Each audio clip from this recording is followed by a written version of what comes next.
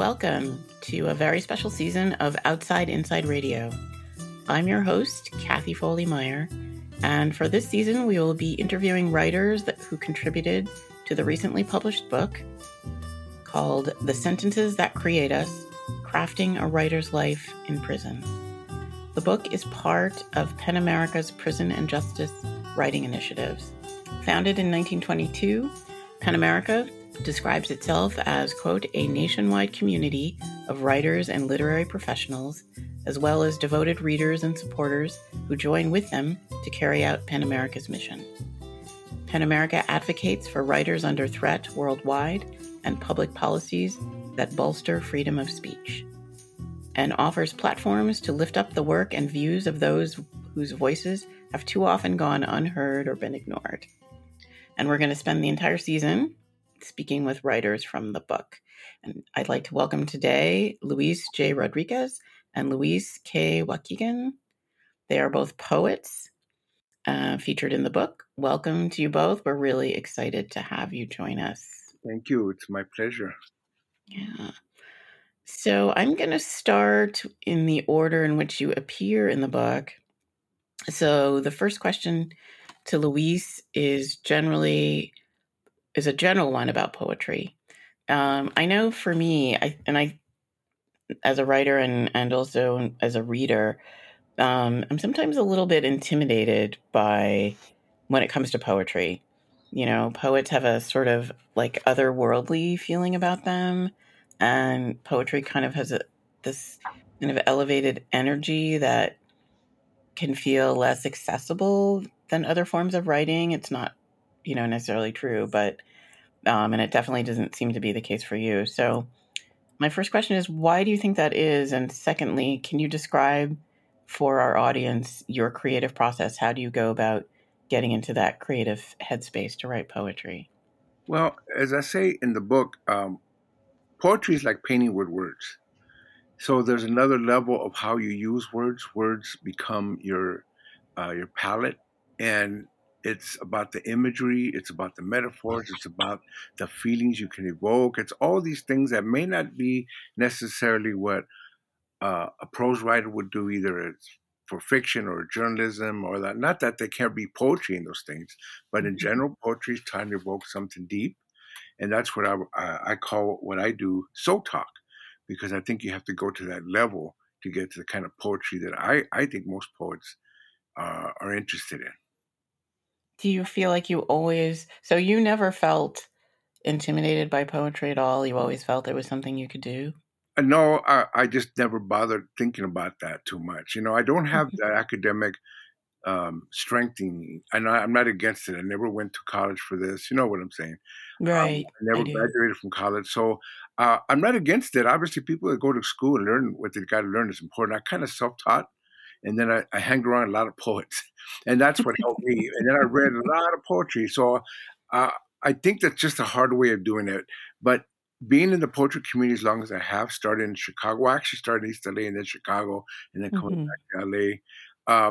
I've learned a lot just by being among them, hearing them, and also reading so much poetry that it's influenced what I do. But I also know one thing: all poets have to find their own voice, and voice to me is a very important part of poetry.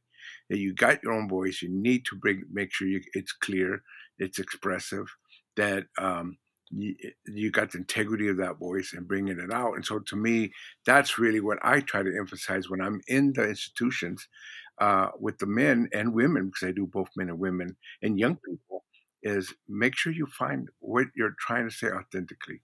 Right. Yeah. And how do you get into that headspace for the soul talk? Is it always immediately accessible or?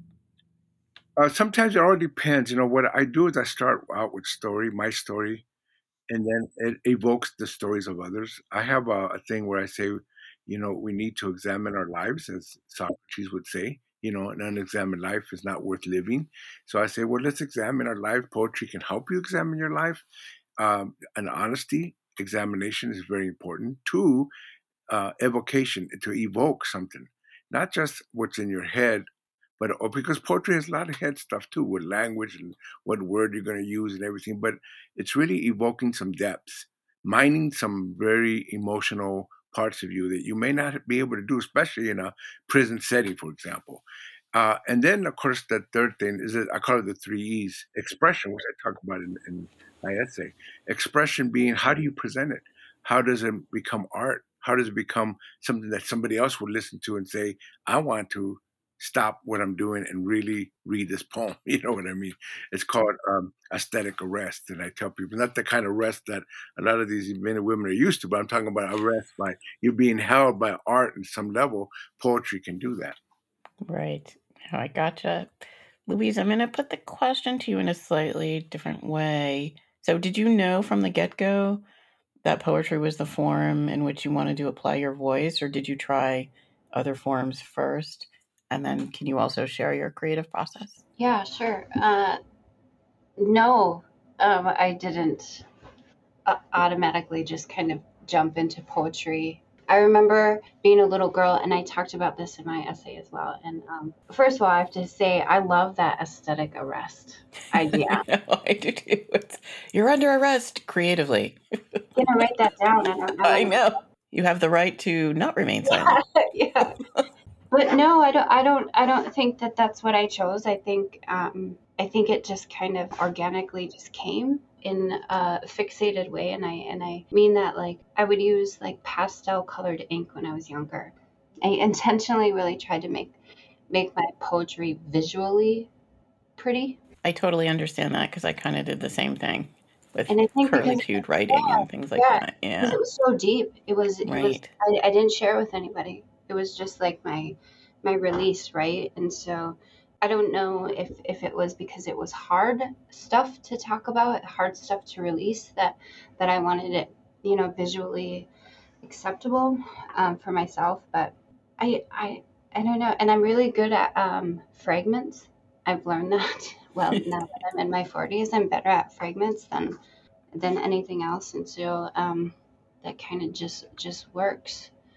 My creative process now is different now that I'm not incarcerated. It almost seemed easier because I would have this group or I would have this class and I would have this designated time, where I was just surrounded by other writers, and we would intentionally sit down and free write or talk about our writing or edit and do all this stuff. And well, now it's up to just me to intentionally, provide that air around me. And our world has been a roller coaster these past few years and past few months in our communities. I know my community isn't alone in this, but it's just been a struggle, Yeah. In so many different aspects. And so now my writing process is a lot different. It's more journal like.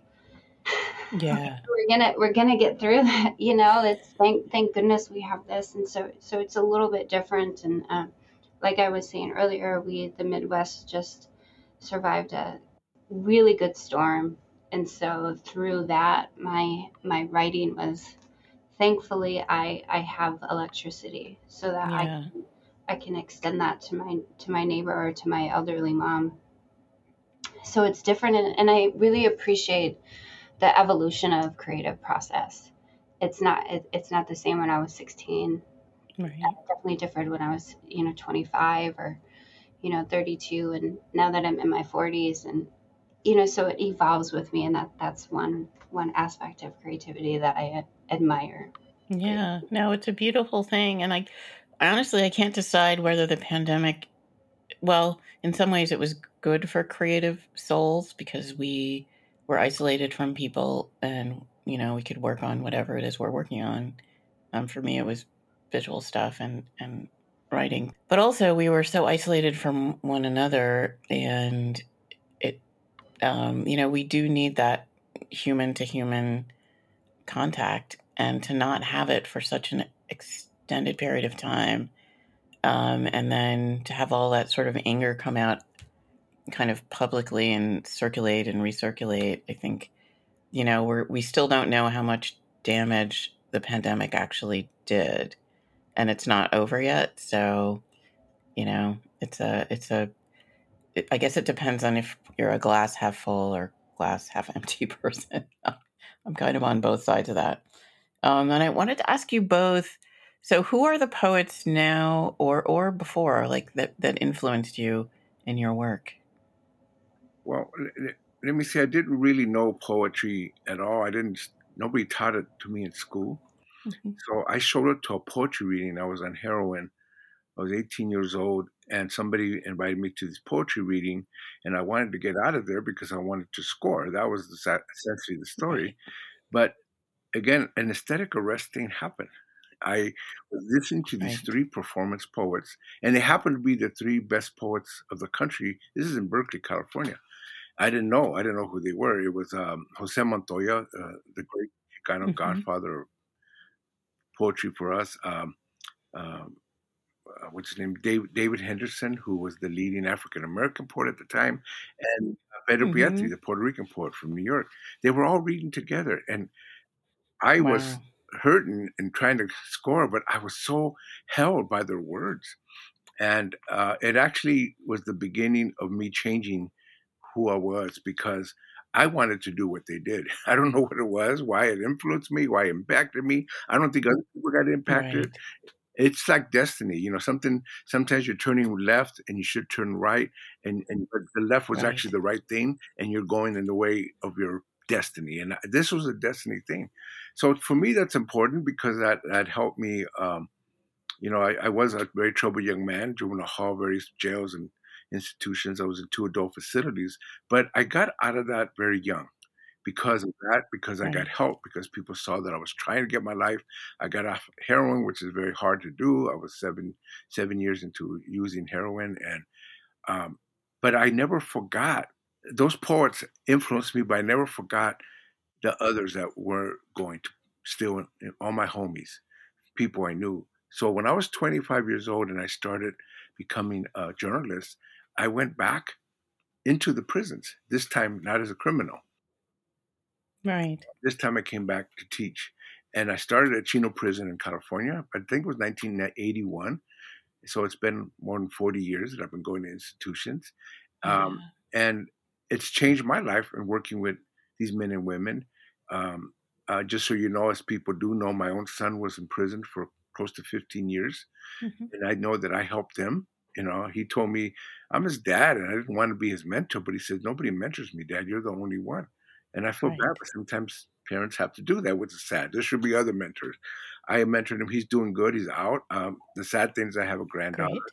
A granddaughter that's in prison. So Mm. now I have to think about how I'm going to help her. I have to mention this. I just wrote a piece for the LA Times on this. It just showed up yesterday. I lost a grandson to fentanyl last month. Oh, I'm So so I think sorry. I think what Louise is talking about is very real. The storms are still there. Our communities are being hit all kinds of Yeah. ways. Either if it's a storm, real storms, or the storms of just life, we're still living it. And I find that poetry was healing for me, and I think it's important for me to give that as a tool, as a release, as a way for people to get healed themselves. So in many ways, I wasn't influenced by other poets in that sense. I was Hmm. influenced by the power of teaching and working with people and seeing them find their own means to become healed, and that helped me. And I still do that. And I'm sad that I couldn't help my own grandson. Unfortunately, he Right. tried. You know how it is when you're in. I was on the streets too on drugs, so I know Right. granddaughter was on crystal meth. He was using everything, and fentanyl took him. You're chasing them down the street. You don't know where they're at. You know how that world is. And Yeah, and they don't know what they're getting when you're they. trying to save them, but you really, it's Yeah, that really was it's very hard. really hard. So we all feel bad about it, but I also think that I still have to do what I was doing even when I was young, help others, help Yeah, myself by helping others. thank you. And Louise, what about you? Who are the poets that you look to, or either now or in the past, Um, for inspiration? uh, all of them. I'm so open, but I do try to turn into Right. like a super fan when I'm with or read Hyde Erdrich, um, Ojibwe poet, and just Mm. she's phenomenal in every way. And I remember the first time I read um, her writing, and the poem specifically is "The Girl in Geography" class. and I was incarcerated, and I was in the prison library, and it was just this small, chapbook, and I'm just like, Right. and I'm probably doing whatever, and it just, and I can still see myself, and just about that one line, like she just, the girl in the poem was getting back to herself. Mm-hmm. And what an identity crisis you have when you're incarcerated, right? And trying to return to the truth of who you are while you're daily being bombarded with this idea of your identity being a number, Right. and kind of just acquiescing to the powers that be there, and fighting that all the time. So that poem really, really got me. But I want to talk a little bit about the title of that poem is interesting, The Girl from the Geography Class, because you are Native American, and there's a whole sort of different geography. Like, we could actually look at a map, and the geography for your people would be different than the sort of imposed geography that we tend to use here in the United States. Yeah, just so many different implications, right? There's so many layers, and I love that that poetry and creative writing, creative prose allows the reader and the author to do that. Yeah. And he spoke earlier about imagery.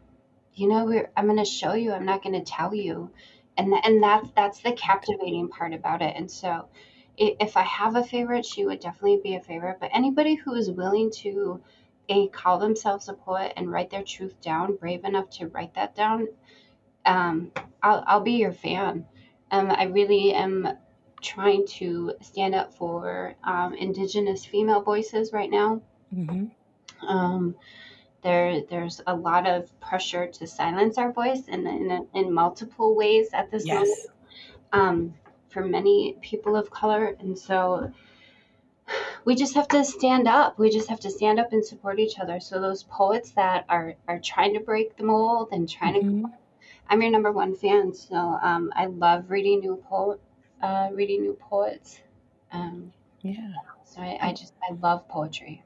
I love the way you express that, and I realize now that poetry is also a way of reclaiming identity to yourself, because we all have identities that are imposed on the outside, so we have to fight those, and then you have to fight sort of hard not to impose that identity on yourself. Right, so, and I think we are breaking the mold and breaking the lie that poetry is designated by this kind of white patriarchal authorship. We know that's what I meant when I said the intimidation factor, that because we start out in the popular culture, you get Virginia Woolf, or this kind of very elevated, it's not only, it can be men, but it can also be women, but it's definitely you have to be a learned person for poetry to be meaningful, and that's definitely not true. So yeah. So, Louise, I want to ask you about one of the sections in the book, the one you have called Opening the Heart, where you say, quote, "Poetry, more than any genre, taps into the wells of trauma, betrayal, abandonment, grief, anger, and joy," end quote. And I'm wondering, why do you think that it is a greater main line to the heart than, say, memoir? I think partly because we've been devoiced. I don't know how else to say. And I think Louise is right. I mean, the indigenous voices, the voices of people of color, oppressed peoples, we've been devoiced, and it's very hard to be in that prose world, which, as you say, is kind of, the canon is governed by mostly white males, rich white males. And so where do you go? Poetry seems to come, I think, from something, like I say, it comes from your bones, it comes from inside of you. And I find it to be very hard. In other words, I couldn't speak from the heart in the world that I was in. In a lot of these people in institutions, they can't either. These men sitting there, they can't reveal themselves. They have to have. Right. You have to protect your heart in that situation. And this is why I say the old Aztec way of thinking of face and heart as a person, you have to align that. And I talk to these the incarcerated men and women I work with about what's your face and heart. What are you presenting the world? What's deep? And we need to know what's the deep part, and it needs to be aligned at a certain point because we're all walking around with masks. We're not revealing. So I think when we say the poetry gets to the heart, it means it's revealing hard, deep things. Sometimes it scares the heck out of you. And I tell people, if you're writing and it scares you, keep writing. Yeah. If it Yeah. makes you cry and fall, Go to that difficult place. yeah, go there and keep going because that's one of the few times that you can do that. You know how much books are written and you realize they don't reveal nothing, and then you get to those one or two books that do, and it holds you like again. So I think that's the way to go. Go with your heart first. It's not to say that the mind doesn't work and other parts of you ain't working, but go with the heart first and see where it takes you. Right. Go with the heart first and the mind will catch up.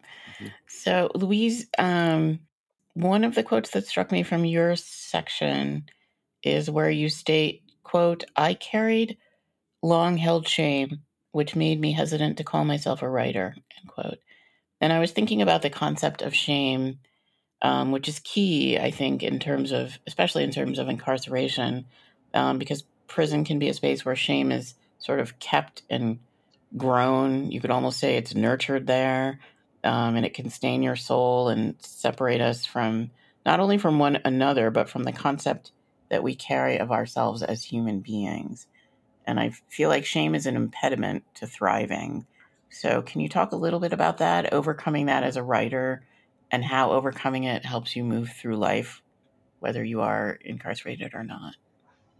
Yeah, shame is a force to be reckoned with, and I think there immediately what I think about is this concept that other people are just kind of coming to know as well is historical trauma, and people of color, we are born with historical trauma in our DNA because of the people that came before us and the atrocities that happened to our ancestors and in indigenous and Latino and the Black culture. I mean, it's embedded in Right. us, and we know what it is, and what that looks like is shame. Right. So if I call myself a writer, what am I doing? I'm drawing attention toward myself, right? And I can easily be knocked down. I can be ridiculed. I can be attacked. And, well, no, you're not, because writing is for rich white men, right? Mm-hmm. And that's not what you are. And so yeah, there's shame that's attached to standing up for your truth and expressing it in all of its ugly forms, right? And not everybody's ready for that. So there's this pressure, and overcoming it is exactly what Lewis said. Right from the heart. Just write it out. Go to that deep place, and poetry won't let you be generic. If you're being honest, poetry will not let you, oh, I'm just going to stay on the sidewalk here. No, I want you to go right into the gutter, because that's where the meat is. Right. That's where the heart connection is, right? That's how we recognize each other. That's how we say, I felt that. I know that. I didn't grow up in California, but I know exactly what you're talking about. Right. That's heart. That's truth. That is dissolving that shame and saying, you're not gonna make that voice over me, not anymore. So just continue to write, continue to go to that heart place, and finding that support where you can with who you can, being a mentor for someone else, listening to someone else, walking with somebody else. Yeah. Yeah, you create that zone of protection for yourself, because that's what gets you through those moments when, as you said, people of color are often subject to these temporal threads from hundreds of years in the past. And sometimes you'll be going through your life and you'll feel one of them. You'll have an experience where that temporal thread literally from the past comes into the present and jolts you. Yeah. And it can be a shock, and you're like, oh, okay, that's why that happened. Oh my goodness. And, having that zone of protective creativity of other people around you to support you is key. Well, and we have that responsibility, right? And my mom talks about that with education, You know, there's freedom in that, and there's a responsibility in that, and I believe that so much as writers, as creative curators, that there's so many case in points happening right now that people are not allowed to speak their truth or stand up for somebody else's truth, and we Right. see that. I don't have to name a specific country, Right. No, you don't. where people's lives are being taken because they're standing up for truth and they're standing up for freedom and Right. shame dispelling. I think they're also maybe standing up for the freedom of other people's right to just exist. Yes. Yeah. And Yes. that's a freedom we sometimes forget about, and I feel like creativity helps us reinforce that over and over and over again. Yeah. That our lives have value and we have the right to exist as Yes. human beings Yeah. on this earth. So, which actually leads me to a quote, Louise, from your essay that I really loved. You say, "Every time a guitar is played, it becomes out of tune. Life is the same way. To live means to go off balance, into disharmony, out of alignment." And I think it's really interesting because I feel like we actually approach life from the opposite perspective. We spend a lot of time striving for harmony and balance to the exclusion of all else, as if there's nothing to be learned or gained from the parts that are out of whack, from the lack of balance. Can you talk a little bit about how that lack of balance, I get this from yeah, my your poetry? indigenous elders, who said that life is mostly out of balance. People think, well, you're going to look for harmony, you're going to walk around harmony. He says most of the time we can't, but you're always seeking it. You're always going there. You do it daily. You do it by minute. You do it all the time. But to live means you're going to go off balance. If you don't want to live, fine. You'll probably be balanced somewhere, but you're sitting unplayed. You know how these people have these guitars and they're all tuned, but they never play them. Right. Well, Yes. life, the sad thing about life is it's full of pain, and you have to deal with that. I have a poem called "The Peace of Death in Life," and it's the only really poem I wrote about heroin, because I wrote about it in my memoir, but I didn't really write too many poems about it.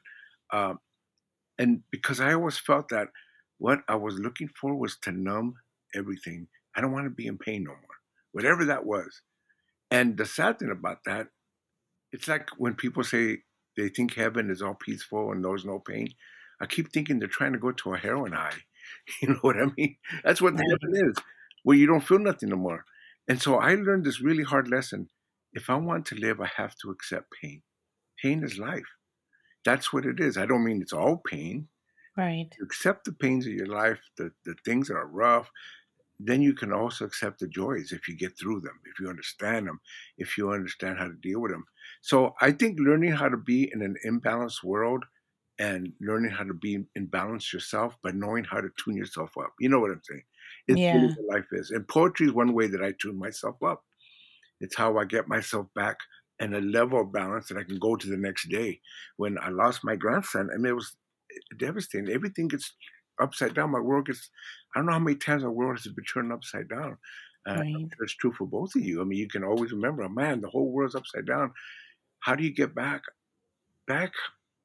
from that? You tune yourself up. To me, poetry, art, creativity, singing a song, dancing, whatever it might be, anything like that, just gets you to that place where you can keep going. You have to Yeah. keep going.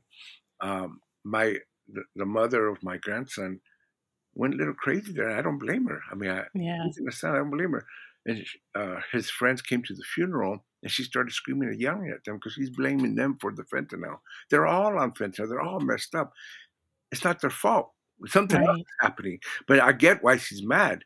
But the idea being that let's get back to a level of tuning up so we can say, I think what Louise said is very important, the systemic nature of all this stuff. Get back to something that really gets to the heart of it. Otherwise, we're just attacking each other. I don't think it makes any sense to attack his friends who were hurting. And I actually pulled together the whole group and we started voicing. And they said some very beautiful things about my grandson. They knew him. They loved him. 22-year-old kid.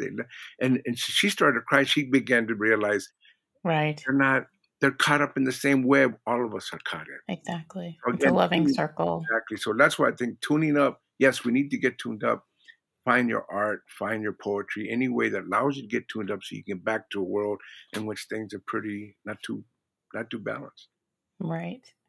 Well, actually, to that end, Louise, I'm going to ask both of you, Louise first, to share a poem or, two with our audience, and kind of tell us a little bit about what you would like to share. Louise or Louise? Louise? Yeah, sorry, I meant Louise. Louise, do you want to share? So I want to share a poem that I actually wrote about. Oh no, I'm sorry. I meant Louise. Perfect. Yeah, it's hard because you guys, your names sound the same on the air, but yeah, I know. I was just. I'm gonna step out for a second, but go ahead. Okay. I always just paused first. Yeah. Yeah. No, that's fine. That's fine. And if you, so you're gonna share your work, but if you also, I was thinking, if you wanted to share, also the work of the poet that you mentioned, that would also be fine. But you don't have to. I wish I did. And I was, when we were talking about it, I was thinking about, because I have this board in my office of like a vision board type, and so I look at it for inspiration, because I'm at a computer 8 hours a day, and I'm like, I should have that poem up there. That's okay. So we'll just, you can just tell us a little bit about what you're sharing and why. I just got to, because of the recent snowstorm, I was able to just kind of be with my family. And so what I'm going to read is the title poem from my first poetry collection, This Is Where. And this one just kind of just speaks about my home, and I think it started from a list poem in a free writing class years ago. But this is home, and it's just such a nostalgic feeling this time of year. But I mean all the time. But it's titled "This Is Where." I'm from Beneshi's bloodline. That's Bill Baker. If you don't speak Ojibwe-Moan, Ni Migizi Dodem. I'm from 6 Mile, 49ing up the driveways, sitting on green boxes, watching cars. Sometimes their doors didn't match. I'm from Packer games on Sundays, Greyhound trips for Christmas, and Easter baskets with Carla. I'm from women with the same last name and a father none of us knew. I'm from the woods, northern, where pines and birch bark blanket both bends of tribal roads, paved and gravel. I'm from a single-parent household, Michael Jackson cassette tapes, Purple Rain posters, and latchkey kids. Title V programs, commodes on pantry shelves, cucumbers from Grandpa Jake's garden, and a mean old dog named Turkey. I'm from Crying Won't Change Anything, and You Should Have Known Better. I'm from Punitive Silence, and Where It's Normal. Hugs are warm, and forced Catholicism still weighs heavy on Nimama's shoulders. Thank you so much. Thank you. I just got a whole sort of view of you from that. I mean, I think that's actually the power of poetry, because the feeling I got from you is the same feeling that if we had sat and talked for like 2 hours, you actually gave it to me in about 2 minutes. That's the real power of poetry that both of you were talking about. Yeah. So thank you very much. Yeah. Luis? Yes, that was very beautiful. My mother has tribal roots with the Tarahumara people of Chihuahua, Mexico. And it's really hard for Mexicans to know what the tribal roots are, but my mom always reminded us, we're Tarahumaras. This was very important for me growing up. And one thing you should know, if you go to the Sierra Tarahumara, where the indigenous people are still there, they're some of the healthiest people in the world. because they walk for hours. They run. They do the big running games. They only eat the three sisters, corn, squash, and beans. They only have animals in the wintertime. There are other animals that the Spanish brought actually are used to fertilize the fields. They're very healthy. They don't have much. They're rich in culture and language. They still speak their language. But what happens is they get pushed out, and my mother's family was pushed out, and she was born in a ghetto in Chihuahua City called La Tarahumara, in which people were still indigenous, but they were de-Indianized. You know what I'm saying? The church kidnapped them. They couldn't speak their language. They couldn't wear their traditions. And she grew up in that world, and they all got sick. Diabetes, heart disease, alcoholism. They had everything. And the more civilized they became, the more sickly they were. So by the time we ended up in Los Angeles, I was 2 years old. We moved to Watts, which was a major community for me. And I moved back in my 20s when my kids were born, my first kids were born. So Watts is one of my main communities, but my mom was very sick. She was obese. She had diabetes. She had no teeth because they had rotten. She was in her 20s. She just was in pretty bad shape. Right. And I'm going to read you a poem about that. And it's because this is one of the things that she had issues with. The poem is called Heavy Blue Veins, Watts, 1959. This is one of my earliest memories. When I first started, how you first start to remember things. Yes. Heavy blue veins streak across my mother's legs. Some of them bunched up into dark lumps at her ankles. Mama periodically bleeds them to relieve the pain. She carefully cuts the engorged veins with a razor and drains them into a porcelain-like metal pail called a tina. I'm small, and all I remember are dreams of blood. Me drowning in a red sea, blood on sheets on the walls, splashing against the white pail in streams out of my mother's ankle. But they aren't dreams. It is Mama bleeding into day, into night. Bleeding, it birthed a memory, my mother, my blood, by the side of the bed, me on the covers, and her slicing into a black vein and filling the pail into some dark, forbidding red nightmare, which never stops coming, never stops pouring. This memory of Mama and blood and Watts. Wow. That is so vivid and powerful. Yes, you're getting all the snaps here for both of us. Yeah, I was picturing your mother in her, total physicality but also the sort of many threads of blood and life that you were, evoking with those words. Thank you so much. It was really beautiful. And thank you so much. I've enjoyed talking with both of you today. I'm almost completely done with the book, but again, I'm going to promote it. It's The Sentences That Create Us, Crafting a Writer's Life in Prison, and it was recently published by PEN America. Yeah, big shout out to Kate too. Yes, right? Yes, edited by Kate Meissner. That girl, she is super human. With a foreword by Reginald Dwayne Betts. Oh, him too. Thank you both again, and I wish you all the best in your future as creative people and mentors. And I look forward to seeing your energy out there. Yeah, more. Thank you. Right back to you, both of you. Stay safe, stay warm.